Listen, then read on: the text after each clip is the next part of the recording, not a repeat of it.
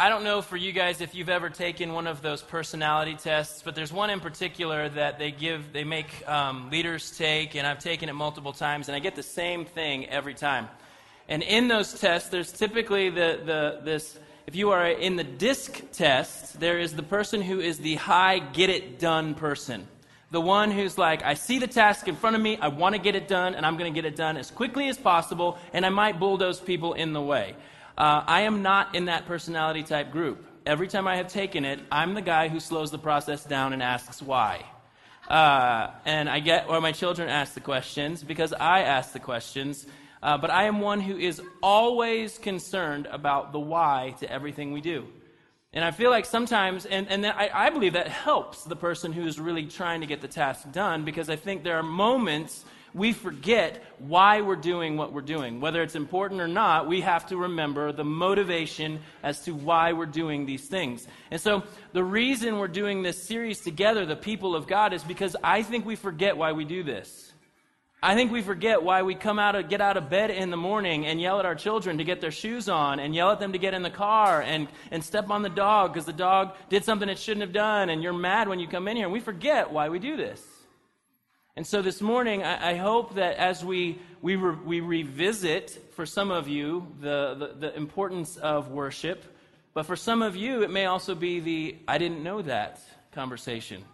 And really going, this is why we do these things, because I believe the why matters. I really do. And I hope that you believe that why matters as well when we ask, and when we see the Lord ask us to worship. In both scenarios, you and I are going to see with the worship, there's two sides to the coin, I think, in the conversation that many Christians are familiar with, but really just asking the Lord to show us. And so during this series, we're going to look at why do we sing songs of faith? Why do we come together to hear God's word? Why do we come together and take a snack break in the middle of service and take bread and juice? Why do we do that? Why are we serving? And why is serving and giving so important in the life of a Christ follower? Why do we set people up over here to pray for us and to have a place to respond? Why do we open a space where you can physically move and go to these places? Why do we do those things? Because it matters. And so we'll be looking at that in the next several weeks. But this morning, really, rather than assuming that we understand worship, or why we do this, or why we sing songs of faith, or why we live a life of worship, I would just like to go through it with you. And so when you hear the word worship, what images come to mind? And I'm going to show you a couple on the screen. Is this the image that comes to mind when you think of worship? It's a building, a church. Chances are many of you probably had that thought. What about this one? Hands up. You're going to an event maybe where you're going to go and sing with a whole lot of people, and there's some hands. That comes to mind. What about this? Serving. I mean, I think in the Christian world, I couldn't find a real picture of Jesus. There was an artist rendering of Jesus. So, but yeah, serving. Like, is that what comes to mind when you think of worship? Because in the Christian world, we have kind of gone, it's not about the singing, it's about the life. And so you kind of really start to go, okay, it's about the life. And so maybe that comes to mind. What about this? Do Elvis fans come to mind? Do Elvis fans come to mind when you think of worship? What about Bieber fans? Do they come to mind at all? What about this guy right here, Ben Bryant? Does this come to mind when you think of worship? It might. I don't know. What about this guy? This guy should have painted his entire body. He should have, if he was going to have his photo taken and try and get attention, he should have at least painted everything, but he did not. So here's the thing. I show you those images simply because worship is not just a Christian thing. It's a human thing. It's what we do. With our lives and with our lips, we give value to the things that we love. And so with our lips and our lives, they're both affected by the thing that we value the most. That is a human condition, not just a Christian tradition.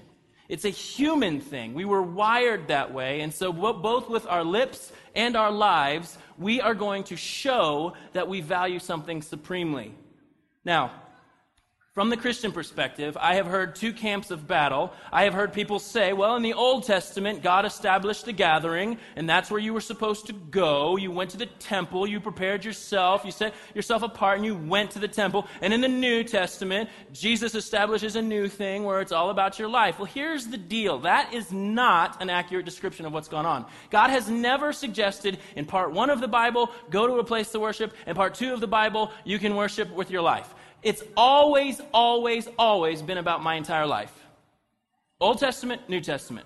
Invitation to love God with everything we have, all the time, in all places, has always been God's design for his people. The thing hasn't changed. So I don't see a battle between the Old Testament view and the New Testament view. It's actually the same thing. Jesus just introduces us to this way of faith, this life of faith that brings salvation. That's very different from the law. So when we look at this worship understanding, I hope that we're not just going to sit here and go, because I think the church has kind of fueled this idea that it was all about going to a place. Now it's all about your life. This is why we see so many people not seeing a need for the gathering. This is why we've got a generation of people who say, I don't need the gathering, it's just me and God. Because it's been about my life. But the reality is, when we look at Scripture, we see the gathering playing a vital role in the life of believers. And it's not just about a numbers thing. It's not just about building castles. It really is that God uses these tools to shape us into the people of God. Like he uses these tools to shape us to be who he has set us apart to be by the life, death, and resurrection of Jesus. And so as a Christ follower, we value both and. We value the gathering and we value the life lived of worship. And since the psalmist, I believe, has a very good grip on what worship is, if you read the Psalms, you read somebody who has written words that are used in the gathering, and so it prepares our hearts. But you also read the deep longing of the psalmist is to know the Lord. Not just in the good times, not just in the bad times, but at the end of the day, there's this subtle, quiet, bottom line foundation of faith in every area of his life. And so Psalm 29:2 says this: honor the Lord for the glory of his name. Worship the Lord in the splendor of his holiness. Now you and I, to give honor to somebody, and this is the technical definition, is to actually, by society's standards, evaluate somebody. When we give honors to somebody, we are evaluating them. And typically, the human condition, that evaluation is based on power, prestige, status, influence. You just name it what it is, but we will speak words of honor when somebody carries that position. And the word that we get honor from is the Hebrew word kabod. Say it. Kabod. It's like this throat thing where it's good. It's, you get to say it. But it literally, in the most literal sense, it means to give weight to someone. To give them, to throw weight on them or to make them heavier. Now, hold on before you go, but that doesn't make any sense. How do we do that? Here's how we do it. And we do it in normal life. It's not just a Christian thing. I want you to understand. It's a human thing. I played basketball in high school, and so what we would do is if we were in conversation about other basketball players, we had phrases for them. If they weren't that good, what we would say is, that dude is weak, or that dude is a scrub. All right? So we are actually lifting weight off of them. We're saying they aren't weighty. They have no game. They are not influential. They have no power on the court. They are actually weak. But when we're talking about someone who we respect, we would say that dude is a beast. We just physically made them heavier by turning them into a monster. So we give honor with our words just naturally. And so when we're giving honor, when we're saying these things about people, it's not just about the lip service, though. Because when I was looking, let's say I'm looking at Michael Jordan to model my game, of course, the highest bar you can possibly have. I should have aimed a little lower or something. But the point is, I would say Michael Jordan is a beast. My lips, I talk about him. But not just that. If I had Twitter and Facebook when I was in high school, I would have changed my profile picture to Michael Jordan. I would have. Because I didn't just talk about him, but then I wanted his shoes. I wanted to know his workout routine. I wanted to know how he did what he did. I would study it. Not just am I giving lip service about Michael Jordan, I'm actually allowing Michael Jordan to affect and have authority over my life.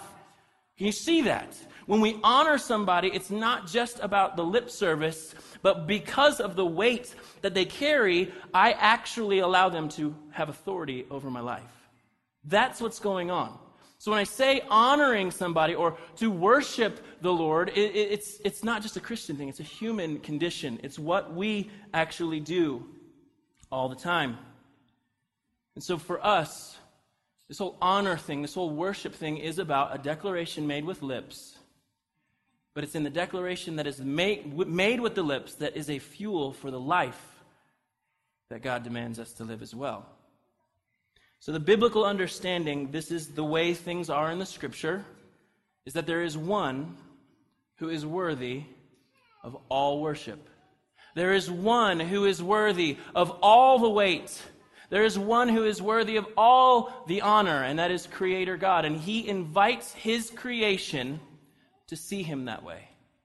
See, when we're honoring the Lord, we're not actually adding to His majesty. In fact, He's already completely majestic, completely powerful. We're just coming into agreement with what He says of Himself. See, it's not like we can actually take away from His glory when we screw up. I think we think that as Christians. Like, man, when I screw up, I totally rob God of glory. No, He's already most glorious. He's already most weighty. But when we speak in response to the invitation that He's given us, we're actually coming into agreement with the way God says He sees Himself.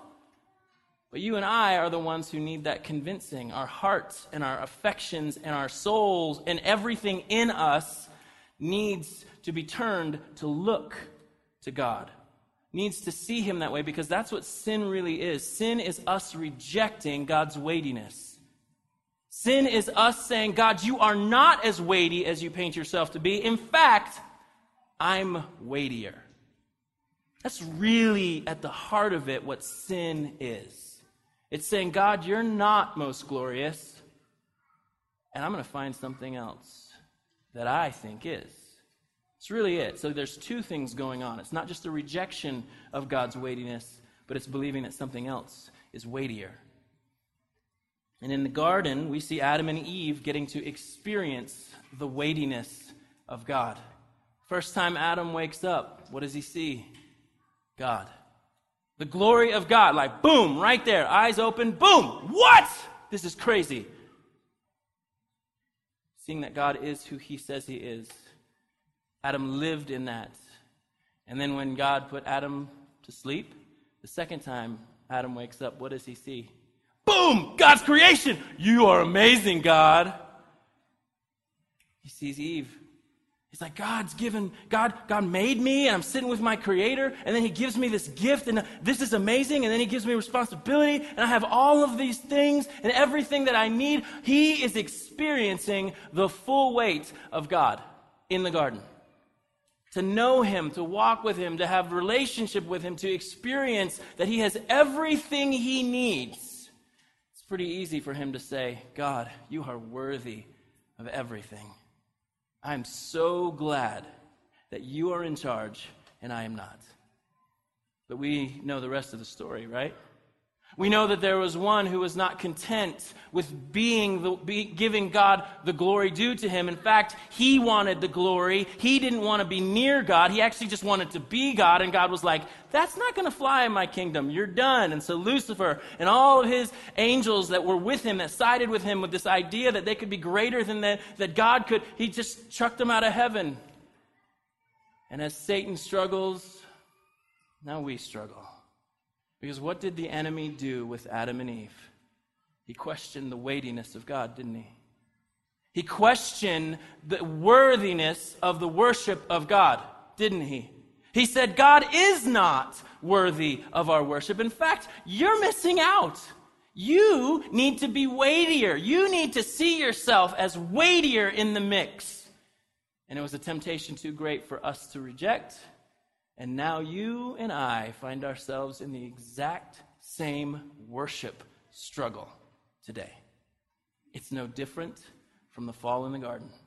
You and I are walking with the very same struggle today.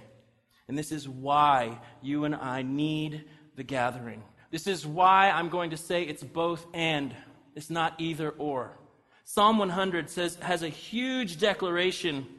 And truly, truly, truly, Psalm 100 and all of these scriptures that we see proclaiming God go to war on our behalf, helping us to not have the inflated view of self that we are so tempted to walk with. Psalm 100 says this, "Shout with joy to the Lord, all the earth. Worship the Lord with gladness. Come before him singing with joy.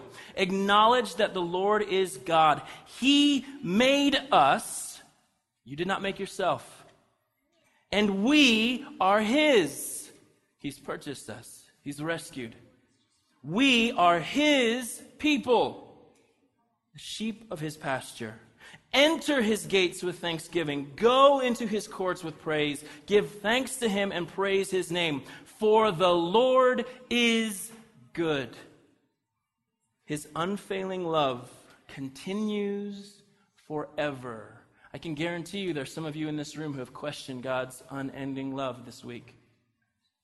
Maybe you've fallen and you've just caved and you see yourself as unlovable, but coming to a place where you hear that the lies that the enemy speaks, that you cannot be loved, are crushed with the power of Scripture.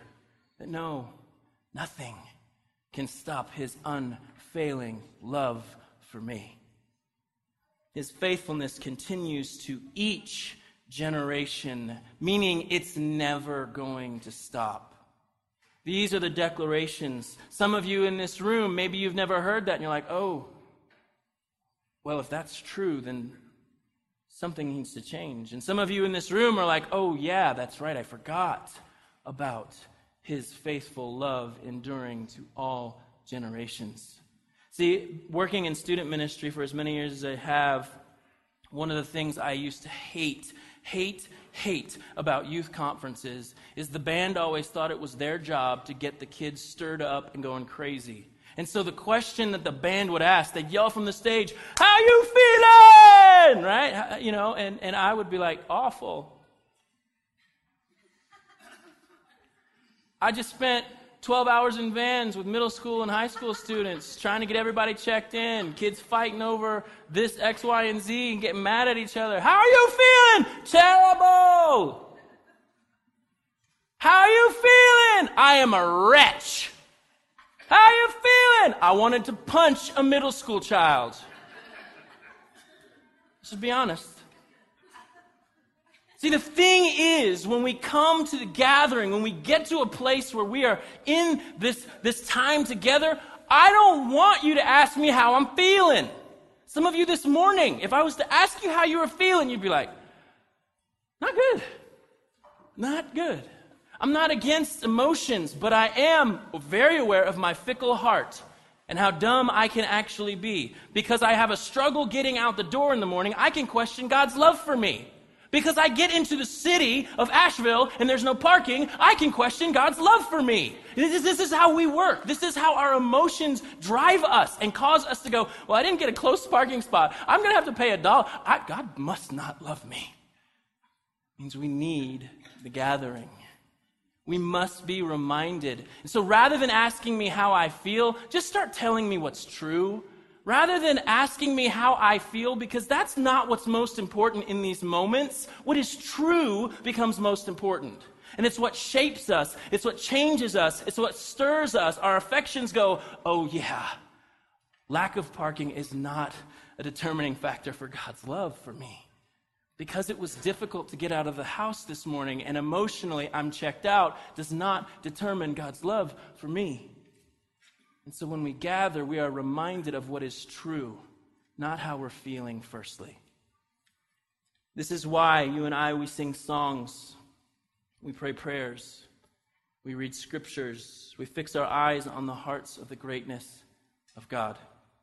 See, I know that you and I, when we come to church, we feel like it's our time to tell God what we're going to do for him. That's what we think church is about. The reality is, chances are we're going to bust our commitments to him. But when we gather, we're reminded of his faithfulness to us. We're reminded of the commitments he has made to us in Christ Jesus. And that stirs us to go, Lord, If that's true, I'm yours. And I'm yours regardless of how I feel, regardless of what circumstances say, regardless of what the world tells me. I am yours. And so if I can have a very fatherly moment with you in this moment, when the band strikes up on a Sunday morning, it's not a time to talk louder. When they strike the first chord or when they get ready to call us to worship, that's not your cue to talk over the band to see how everyone's feeling. You and I are a part of the worship of God in this time. It's not that we are going to we're waiting for the meat of the service. It's all meat. Every part of it. Again, the vegetarian equal to meat. I don't know, whatever, carrots. It's all carrots, whatever. Every part of it. That's why we don't say from the stage that, we're going to stop our worship and have communion and take offering. It's all meat, veggies, whatever. It's all crucial in the life of the gathering. It's all worship. It's all reminders to us of who God is and what He has done in Christ Jesus. Singing these songs, it's not something we skip. I'll get to the other parts. It's all valuable in the time that we gather, because in each of those moments, God is speaking to us of His faithfulness and what Christ has done. It's in these gatherings that our idols that are hidden deep in our hearts are revealed. And it's not just that sin is revealed, because sin is revealed when the power of God is revealed. So it's not that we just go to war against our idols. We actually see God more accurately for who He is and what He has done. God doesn't just say to give honor to Him. The Scriptures are a picture of how big He really is, what He has done, and what He is going to do. This stirs our affections. In Psalm 29, I read, give honor to the Lord, worship Him in His holiness. And it's not that the Lord just goes, hey, do that. He actually shows us why He's worthy of it. And in Psalm 29, starting in verse 3, this thunderstorm speaks of the glory of God. I've never had a thunderstorm speak about how awesome I am. Never. I doubt you have either. But in verse 3, listen. The voice of the Lord echoes above the sea. The God of glory thunders. The Lord thunders over the mighty sea. The voice of the Lord is powerful. The voice of the Lord is majestic. I think it has to be very powerful for us to be able to hear Him. The voice of the Lord splits the mighty cedars. The Lord shatters the cedars of Lebanon. He makes Lebanon's mountains skip like a calf. He makes Mount Hermon leap like a young wild ox. The voice of the Lord strikes with bolts of lightning. The voice of the Lord makes the barren wilderness quake. The Lord shakes the wilderness of Kadesh. The voice of the Lord twists mighty oaks and strips the forests bare. In His temple, everyone shouts, glory! The Lord rules over the floodwaters. The Lord reigns as king forever. Listen to verse 11. The Lord gives His people strength. The same Lord who does all of these things prior to what we just read. The Lord gives His people strength. The Lord blesses them with peace. Only one powerful enough to shake the earth at His voice can give people peace. And see, you and I are tempted to believe that the idols of this world will give us peace, when in reality, very different results for coming to idols. In fact, they're life-taking. They are peace-stealing. So when we gather, we're reminded not only of the faultiness of the idols that we seek, but we're reminded of the faithfulness and the power of God. You and I need the gathering to see this happen. The Scripture captures for us the power of God. We both sing the Scriptures, we pray the Scriptures, we hear from the Scriptures, we respond to the Scriptures. The Lord uses these moments to shape His people. Now, the story that really we see played out in the Old Testament is that of God making a way when there was no way. The Israelites we're constantly reminded by God that when there was no way, He made a way. And I love March Madness. March is the hardest time to write sermons for me because there's games on at all hours. But there was a high school game last week that I guarantee you that these boys will be talking about for the rest of their lives. You have to watch this clip. It's the highlight for any high school athlete playing for a state championship. And today, 6 boys basketball teams had the chance to etch their name in the record books and claim a little piece of hoops immortality. A classic between Burrillville and Chariho for the D3 title. What a finish. Burrillville down 1. Final seconds when Jared Cabral pulls up, drains the jumper. Broncos up 59-58. Last chance for Chariho. 4 seconds left. The ball is picked off by Dominic Esposito. He throws the ball high into the air. Burrillville thinks they've won. Not so fast. Nathan Morin of Chariho actually caught the ball, called timeout with time still on the clock. Meanwhile, Burrillville thinks they've won. They're dogpiling, but you can see the refs get together, confirm, still 1 second left. So here we go. Chariho down 1, second to go. Jacob Beauregard makes the pass of his lifetime to Tom Longaluco at the rim. Can you believe it? Chariho stuns Burrillville 60-59. Unbelievable. You think those guys are going to talk about that game for the rest of their life? Where there was no way, somehow, this is what you and I are invited into. This is what the Israelites were made. They were speaking this stuff to their children. This is what God would tell them. Look, when there was no way, there was no reason for you to hope, and there was nothing you could do, I stepped in. And this is the story God says, you need to tell your kids these stories. They're going to forget. They're not going to have experienced it firsthand. And just because they didn't experience it firsthand doesn't mean it didn't happen. I want you to tell these stories. Where there was no way, God made a way. Repeatedly, God shows himself as most powerful, most valuable, and most worthy of worship in the scriptures. And the people, they kind of go, yeah, you're right. There is nothing that can compare with your greatness. There's nothing that can compare with your blessing. There's nothing, except for that shiny thing. This shiny thing might be able to compare to your greatness, to your worth, and this shiny thing too. And this thing, and this thing, and this thing, and this thing. And you see the pattern of the people of Israel. They just continually hand themselves over to other things, and that's what we talk about as idol worship. It's where your heart goes, hey, look at that shiny thing. I think I want that. I'm going to do everything I can to get to that, and that's what sin does. But there's a bigger problem than them just refusing to worship God, because there's something that happens, and this is a result of us worshiping God, is Israel began to reflect the idols they served. And for the Christ follower and for the church, this should be to us a huge warning. Because when Israel began to worship these other things, they began to reflect these things. They became harsh in word and in deed to each other and those around them.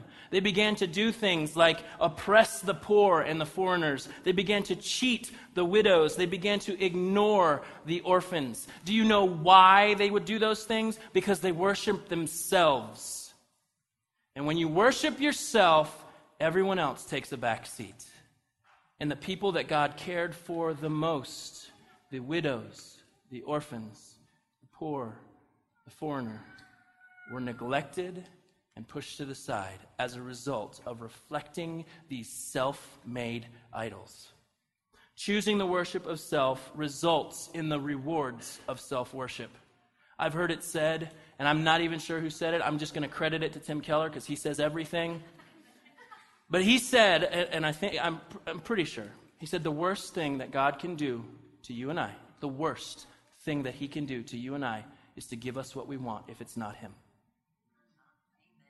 Do you hear that? The worst thing that God can do to you and I is to give us what we want if it's not him. I believe that. I've seen it in my own life. I've seen it in the way I live. I've seen it in my attitude. I've just seen it played out. And I think many of you could agree with that statement. You see, hell is disastrous on every level. It's a place that was set aside for Satan and his rebellious angels, yet as Satan fell, so did we. Rebellion against God, rejection of God, and we stand in that same place today. We choose to worship the things and stuff this side of eternity, and I want you to know that should we choose to worship those things this side of eternity, we'll get the rewards. We will reap the benefits of worshiping those things this side of eternity on that side of eternity. And unfortunately, it is not the paradise, it is not the heaven that God has promised. See, the thing about hell, the problem with it that I think we wrestle with is that somehow, in the end, everybody gets in. And the reality is, you're wanting God to force you to do something there that you don't want Him to do here. And this is a problem. Because for us, if we didn't want Him here, why would we want Him there? And the true reward of the Christ follower is not heaven, is not paradise, it's Him. That's what we want. And the problem of hell is that we will acknowledge those who choose to worship this side of eternity, themselves and everything else. We will in eternity acknowledge that God is God, but it'll be a matter of fact. It will not be a heart joy, leaping and rejoicing that God is who He is in eternity. This is the problem with us assuming that everything turns out all right. You and I struggle with a worship issue. We struggle with giving weight and honor to the things of this world rather than in the Creator's invitation to worship Him alone. We worship created things. And not only do they destroy here, they destroy in eternity. Separation from Him, not getting to be with Him. We didn't want it here, we won't get it there. But we want it here, we'll get it there. I know we don't like to talk about this stuff. I know we don't like to address these things. I know we don't like to think this way or that. But the reality is Scripture paints us a picture of what we worship. And it matters. And God being ultimately valuable, completely, totally, 100% worthy of all of our worship. Not just because of what He says, but because of what He did. See, for you and I, this worship condition, God didn't just wipe His hands of us. He did something not just to declare of His greatness, but He showed us His greatness. This gap between us was not something He took lightly. Instead, He showed us more of His value, more of His worth, and ultimately more of His love. Even in our choice to worship and honor and value other things, instead of seeing God as most glorious, God still loved us. He did what we could not. He not only made a way back to Him, but the way He did it would cause us to understand and see Him as most glorious and worthy of praise. Romans chapter 5 says it this way: when we were utterly helpless. I love that phrase because it does not give us a foot to stand on. In fact, it tells us we have no feet to stand on. You and I have both felt moments in our life when we have felt completely and utterly helpless. This is our position when it comes to sin. Christ came at just the right time and died for us sinners.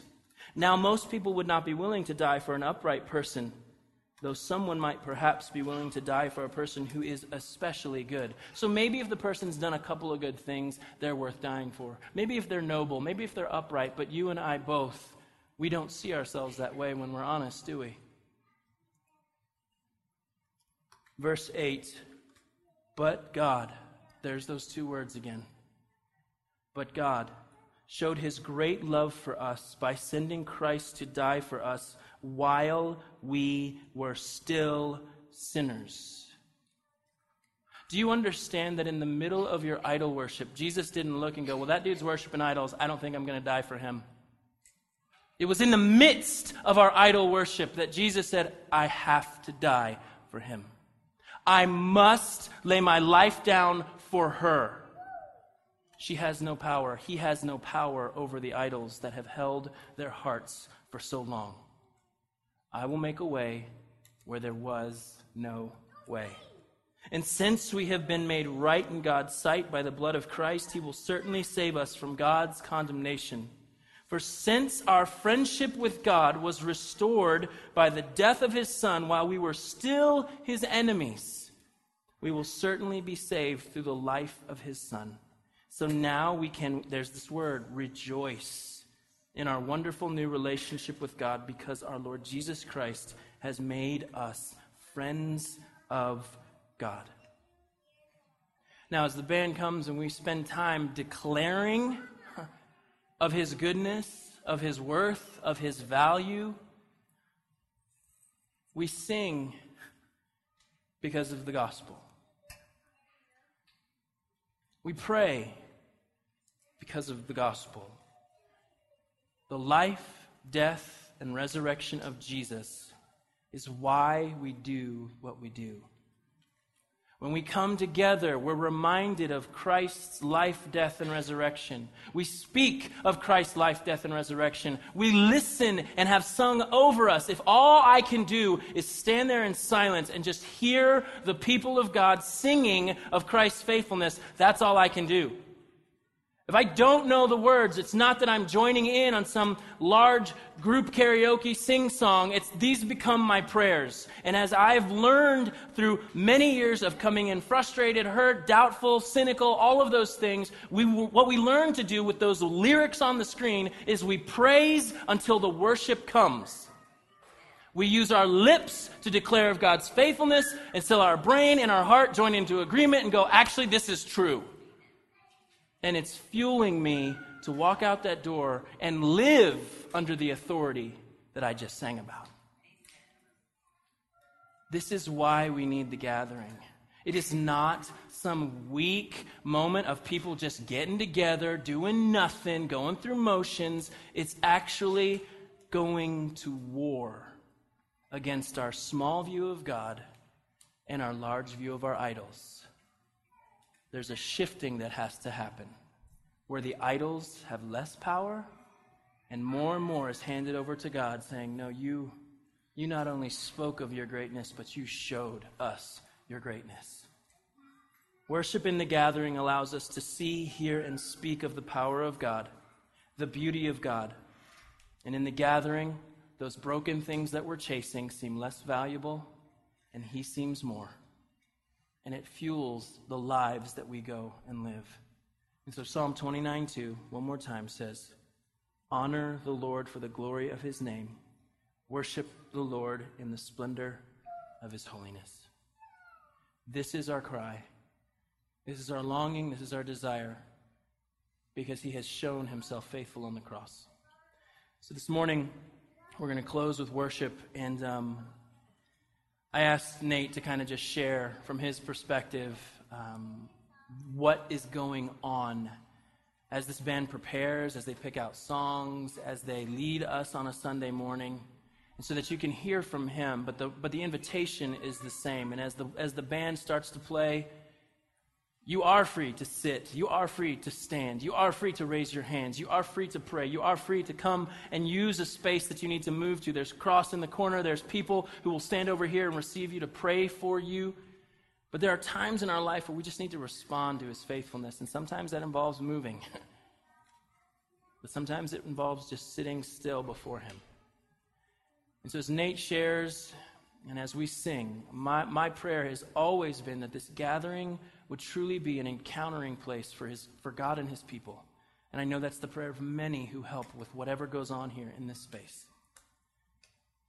So will we respond to him this morning? Lord, thank you for loving us, and I ask that in these moments, your name would be lifted high. In Jesus' name.